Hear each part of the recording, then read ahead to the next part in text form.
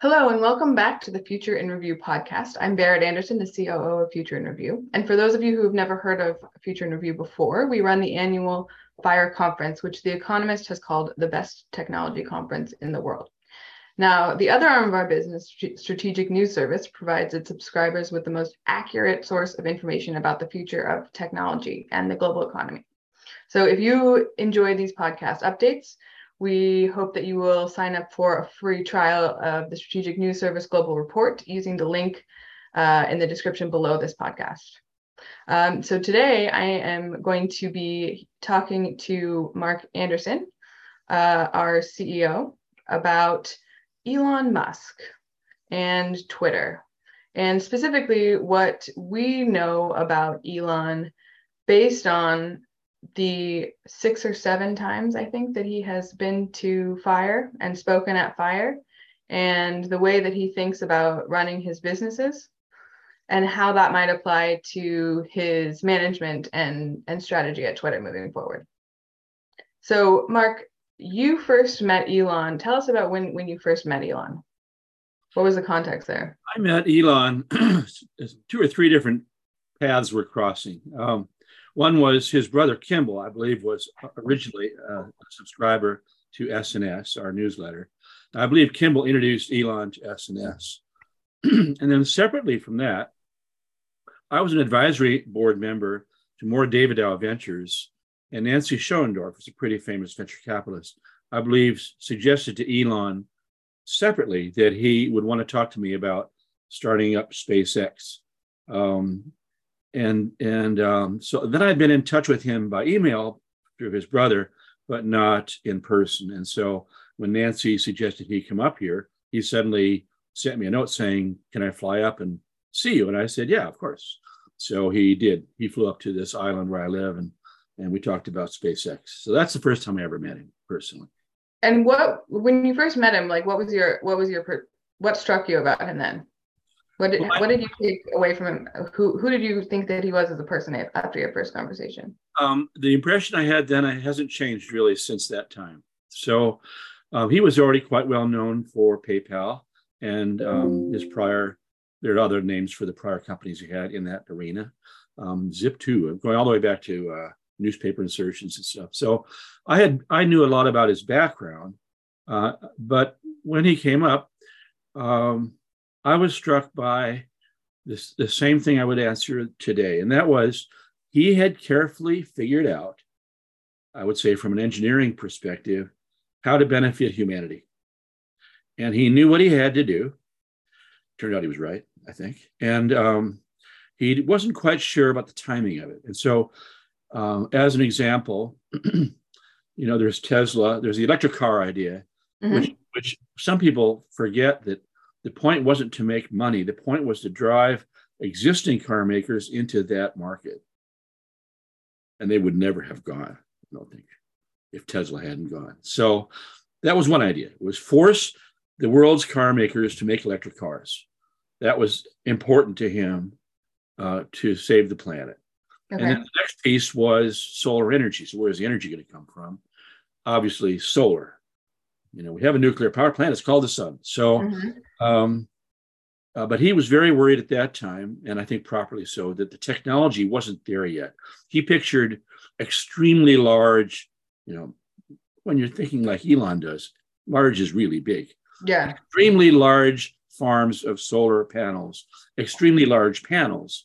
And I think that he didn't feel that at that time, the tech, maybe partly I don't think the Chinese had destroyed the market yet, but he might have seen that coming. But anyway, the technology wasn't ripe for doing that yet.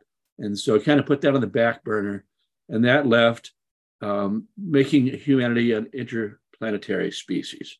So he really wanted to start SpaceX. And I think the main point of his visit then was to talk about that and figure out if the timing was okay for that. So we talked about that. And so I was left with the feeling that here was a guy who was very smart. He knew what had to be done.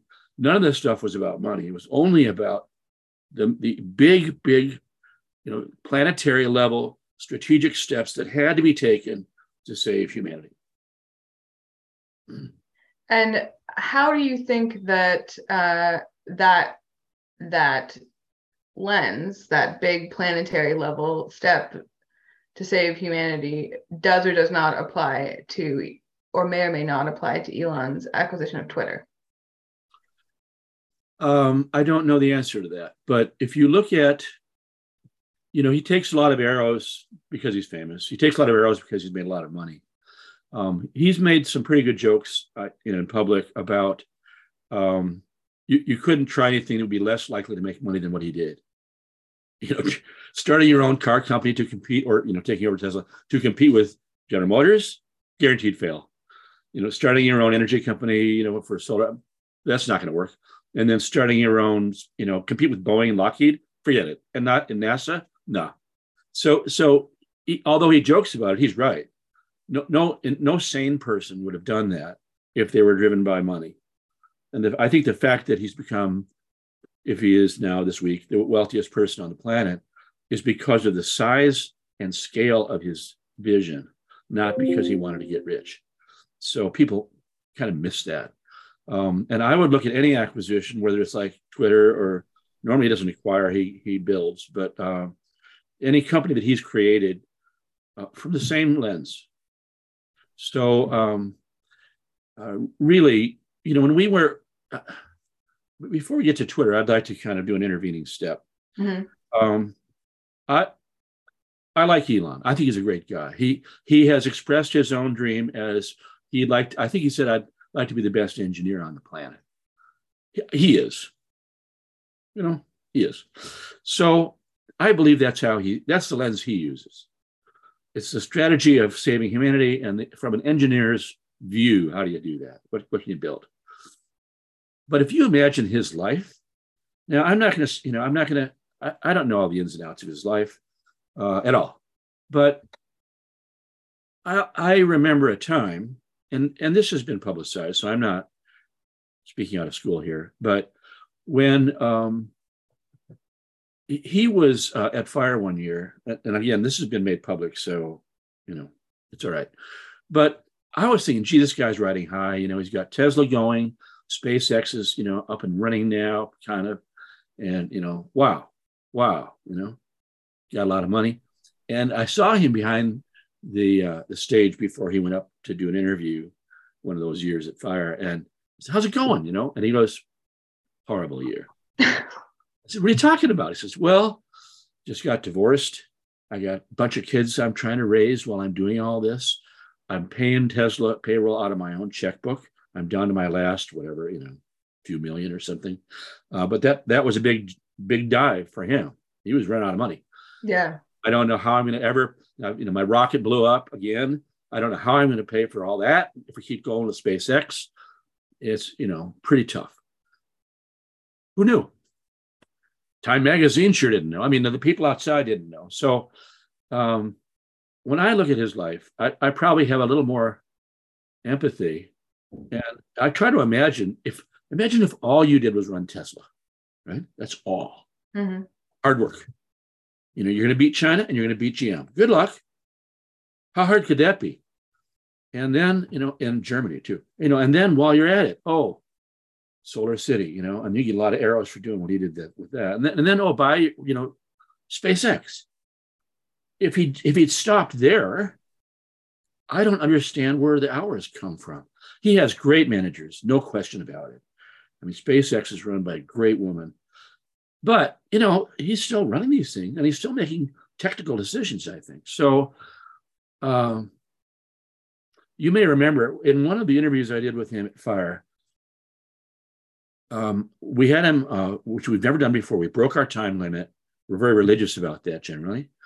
And we went for, I think, an hour and a half. And right at the end, I said, look, here's my question. You're a CTO of SpaceX and you're CEO. And two guys who spent their whole lives as engineers in aerospace come to you and they're in an argument over a valve, right? And, one guy says, it's this valve. The other guy says, no, it's this valve. And you have to decide. How do you decide that? Why would you know? Dead air. No response. Refused to answer my question. It's the only time he ever did that. And finally, it got embarrassing because there's too much dead air. And I said, okay, I'll answer. That's how smart you are. And that's why he didn't answer, because that's the real answer. And so, we've got a guy in Elon who has the right motivation, in my opinion. He's got the right level of intelligence, in my opinion. And he's willing to take all kinds of arrows and all kinds of crap to get the thing done. And pretty much doesn't take any crap. He just does the work. So he's always in controversy for something he said yesterday. And almost always, I'm just out of politics here because I don't like to do that, but almost always, whatever he says is either true or intended to be true. So I don't see him messing around, even in politics, with things that he doesn't feel just like, well, here's the simple answer from an engineer's perspective. Mm-hmm. Stop fighting, whatever it is. So, now I think with that maybe under our belts in this conversation, we can jump forward and talk about a little bit about Twitter. I don't think he purchased Twitter because he wants to be more famous. I don't think he bought it for the money. Just the opposite, probably take a loss for a while. And then he'll probably make money, which he usually does. But my guess would be that he was deeply offended by something that he thought would affect humanity. So if he believes that free speech is important for humanity, then that would have been his motivation. And he certainly has said it often enough. I tend to take him at face value with things. So my guess is he's telling the truth, and that he really has a personal motivation about free speech being critically important for humanity to go forward. Hard to argue with that idea. It's embarrassing the number of hate speech people who are on there every day, including today, but they're on everything. They're everywhere. So I don't think he bought it to be a policeman. I think he bought it to preserve free speech. One of the critiques that I've seen generally of there's this tendency to say, all right, if you're not going to, there's a whole debate that we could get into over platforms and whether platforms should guarantee free speech. Yes. They're a private entity, so technically yes. There's not yes. actually there's no actual legal requirement to allow everyone to be on there regardless of how much hate they're spewing. Oh. However, a good friend of mine, Monica Guzman, who's very smart and has spent a lot of time on political polarity, said at an event that I organized recently, I think there's a problem with forcing people who feel and experience a lot of hate off of a platform, because what happens is they just go somewhere else. They don't go away. It's just that becomes less visible as an element of society. Mm-hmm. And it also... Sure, Trump did that. He went to somewhere else. Not that it's been successful, but yeah. And I think that, and it also reinforces those positions, right? So it reinforces that feeling among a specific part of society that they are being censored. It kind of reinforces that sense of insularity. It makes things feel, it kind of, in some ways actually legitimizes their concern. Yep. And could be argued to create more polarity throughout society. And it strikes me that, I don't love everything that Elon says, but it does strike me that I think he's made some rather stupid comments that unlike the rest of us are not representative of what you would want to have the CEO of a major social platform say. However, I do think that to your point about what is his ultimate motivation, that would be an interesting, that would make sense. And as far as we look a lot at patterns, right? What are the patterns of his previous companies? That motivation would actually make sense to me as his real motivation for acquiring Twitter. Right. And I'll add one other piece of important context, which is Elon has, I studied information warfare for several years. We did a lot of research into what was ongoing on platforms, specifically Twitter. Throughout all of, sorry, my camera's doing some funny things here, but throughout all of that research, one of the things, we looked at information warfare campaigns all across Twitter. One of the things that kept coming up was that Elon Musk, Tesla, and specifically Elon, but Elon and Tesla were the product of, even when we were searching for other things, they were always one of the top kind of targets of information warfare, which I found really interesting. So there was a lot of ongoing attacks and critiques of Elon that were instigated by fake accounts, right? Yes. Yeah. Well, one of the games you play on social networks, if you're Russia or whatever, is that you go for that most popular person in the world in terms of followers, and you bring those, some fraction of those people, back to your other websites. Mm-hmm. Yeah, absolutely. But also it's a like a little bit of a, you know, ecosystem. For what happens is that things start trending, you cause something to start trending, and then the US media picks it up, right? Because that's Right. kind of, They're and watching. then that's a very, actually it's a really effective mechanism for amplifying whatever the message is that you want to get out there. That's right. Same thing. So And anyhow, so I think we're probably agreeing here. So imagine that you have that motivation that's relatively pure, and then you buy anything, New York Times, or, well, not a newspaper, because they actually have editors, but you buy any website that's just double dishing, Google, or whatever, it's just double dishing stuff out, and it's trying to be a carrier without having any responsibility. No matter what you bought, you're going to be in trouble. mm-hmm. He's made a few jokes about, like, this will be hell. I'm not looking forward to this. Yeah. So it'll be interesting to see. He's in the middle right now of rearranging the chairs, on the deck of the cruise line. So it'll be interesting to see whether what kind of changes he really does make. Everyone tries to promote. I think they project their own feelings onto him a lot. My guess is he'll probably surprise people a bit and be much more sane than they had been saying that he'll be. We'll see.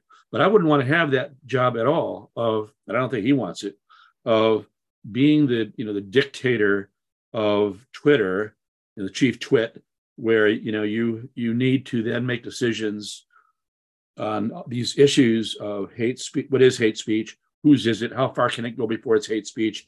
Whose is okay? Whose is not okay? What do you do? Do you throw them out, or all that stuff? On a minute by minute basis worldwide. I just would hate that job. So I don't think Evan Williams particularly liked it. I don't think anyone liked it. I don't think Jack Dorsey liked it. Yeah. I think Jack loves Elon, right? I don't know, who knows. But so, it's not a good job. It's not an obvious, there's no obvious win there. There's an obvious need, but not an obvious win. It's a tough job. One of the things that he announced immediately was that he was going to start charging for the blue check mark, right? And that's been, off criticized, because people are like, well, what about, people in, government dissidents in foreign countries? What about people who can't afford the blue check mark, but they're important people? And it's an interesting question, because I think it represents a very pragmatic approach to, like, how do you make this company work, right? Twitter for a very long time has not been working as a business, and that's been its biggest struggle. But it also highlights this interesting kind of tension, which is Twitter's value is in information sharing, right? I think a lot of people use it because you get personal value, it's social value, but not its revenue value. Exactly. So I think he's trying to escape the trap that Facebook and everybody else is in, which is when you let advertising drive your revenue model, then you are owned by them. Yeah. And they are not reliable if you care about free speech. So it's a trap. And when he said that thing, which he did about, like, power to the people, he said, and people were mocking him for saying that because he wanted to charge them. But guess what? By asking people who are the users to pay, he's actually trying to give the power back to them instead of to General Motors or to somebody else. And so if he succeeds in that, even though they'll be kicking and screaming, maybe they will have the power. And that would be a success for him, I think, and them. it'll change things. But it's not saying if you don't pay, you don't get on. Right. It's just saying There's a difference. Yeah. Yeah, you still can come on. But if you want to have a blue check mark, it's going to be, turns out $8 is what the number is today, but we'll see. So, he really is literally is trying to give the power of the purse to the people who he'd rather have it. So in the context of looking forward, based on what Elon has done with SpaceX and Tesla, any predictions about what we can expect from his Twitter strategy? Well, step one is already happening. So he's going to lay a lot of people off. When you listen to I've seen him interviewed by, I think it was the head of the Air Force on who do you hire? How do you measure performance? How do you incent people? What are you looking for? He's been very controversial in requiring people to actually go to work. Shock, the manufacturer. So I think he's pretty much taken no prisoners on the issue of who should work there and what should they be doing. So it's not a surprise to me, or won't be a surprise to me, if many people are laid off or leave because they feel like they're going to be laid off. And then once that is done with, mostly, you'll have a different type of person working there probably than you have today. Not for everybody, but maybe for a third of the people there, and or half even. So he'll be looking for people who are very high performance, very smart, work hard, show up for work, don't give any crap about whatever, do the job. And that's kind of an manager's view of how things should be run. He'll be bringing that to a media company. Yeah. That'll be interesting. It won't be like working at the New York Times or the Washington Post, but it will be, I think, extremely effective. So from a revenue perspective, you'll probably have half or 2/3 of the bodies in the building creating more than was created before, be my guess. And it'll be more efficient. It'll probably be more focused.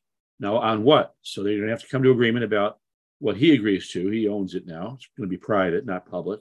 And so, what does Elon see? Does he see, is free speech the top thing? And then if that is the top thing, is there any way to break through that for moderation? He says he's going to have a moderation group of some kind, but it'll be pretty Catholic, I think. It'll be pretty straightforward. Here are the rules.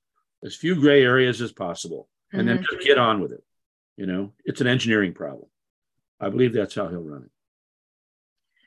It strikes me that, so I have had friends who worked, inside of Twitter. And one of the things that was super interesting to hear from them was how intensely complicated and collaborative almost, but in a way that slowed things down, their culture was. Right. So you had to get a buy-in from all of these different people in different departments and organizations, which made it really hard, I think, to try anything new. Yeah. It was very, very closely controlled. And what that has meant is that for the last 10 years, we've seen very few innovations at Twitter, right? Pretty much no change to the format, pretty much no change to what, any of that stuff. And so I think one thing that we can definitely expect moving forward, knowing what we know about Elon, is that system is going away, right? That culture is going away. And in its place will be this, try something new. Maybe it breaks things, but you do it anyways. And then you move to the next thing. You try the new thing and then move to the next thing. I mean, that's what he's famous for doing with Tesla, especially, and with SpaceX, right? And for listening to things. Yeah, build things. Don't be afraid to try things, and find out what people are objecting to and fix it. Did a lot of that with Tesla, and then and then find out what they want. So whether it was range anxiety or being a problem for whatever the problem is, find it out and fix it. Mm-hmm. It's very good at that. Yeah. There's one more thing here that we haven't mentioned, and it may be the root cause of all this stuff, which is the pricing based on bots. And I don't think he was playing games. All the Wall Street guys were always playing games to get a No, better. no. Twitter has for a very long time had a huge problem with bots and internal numbers, and it's been a kind of like a secret, underground, not so secret thing. I think that was absolutely right on. I think he went through the acquisition process and learned, oh, the actual number of users is much lower than they're Yes. saying. Yeah, yeah, and they didn't want to admit it. Yeah. You get into a lot of trouble with your advertisers when they find out that they're paying for bots instead of for people. Yep. Bots don't buy shoes, So it's a problem, and I think it's a problem for all social networks. But Twitter's, there you are. And years ago, I told the economy, I was on stage, that I figure it's probably between 25 and 40%. And they were like, "What?" It's like, yeah. So if this came out to be between 25 and 40%, I go, yeah, that would make sense. Yep. That may force then all the other social networks to get real, because their shareholders and their advertisers will be saying, wait a minute, Facebook or Instagram or whatever, what the heck here? What are we paying for? So I think that'll happen. Yeah, it's interesting. It's one of the other people that we had on stage at Fire was Michael Dell, as he was taking his company from public to private, right back to private. And the fact that this is now a private company, actually, I think makes it much more interesting, because it removes a lot of the pressures of the public market that cause those companies to do things like inflate their user numbers or not. And so it actually gives him a lot more leeway to take a step back, figure out what's not working, and get real about how to fix it. Yes. than that company has previously had. That's right. And it's kind of fun. So here are our Fire friends, Michael, Elon. Apparently Elon called Michael up to ask that very question not long ago. It's like, take this private. What did you go through? Is it worth it? All that kind of stuff. So I'm sure you got good advice from Michael. And maybe we could have them both back at Fire next year.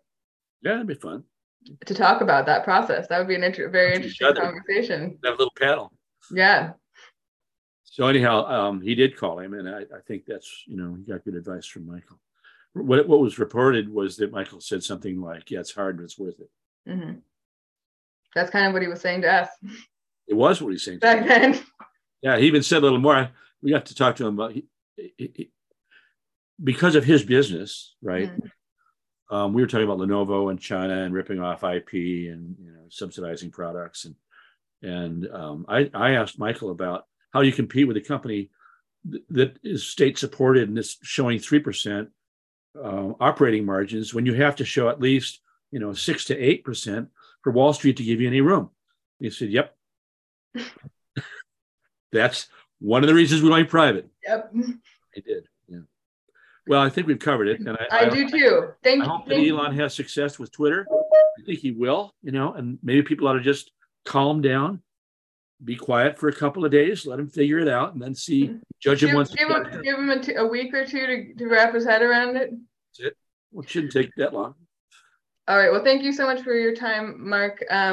We are also having, I should mention, our monthly SNS member happy hour is Thursday at 4 p.m. Pacific time. If you are not already a member, you should join, and you will get an invite to that happy hour. We'll be talking more about this specific topic, and it's off the record, so it'll be even more interesting. Hope to see you all there. Thanks, Barrett.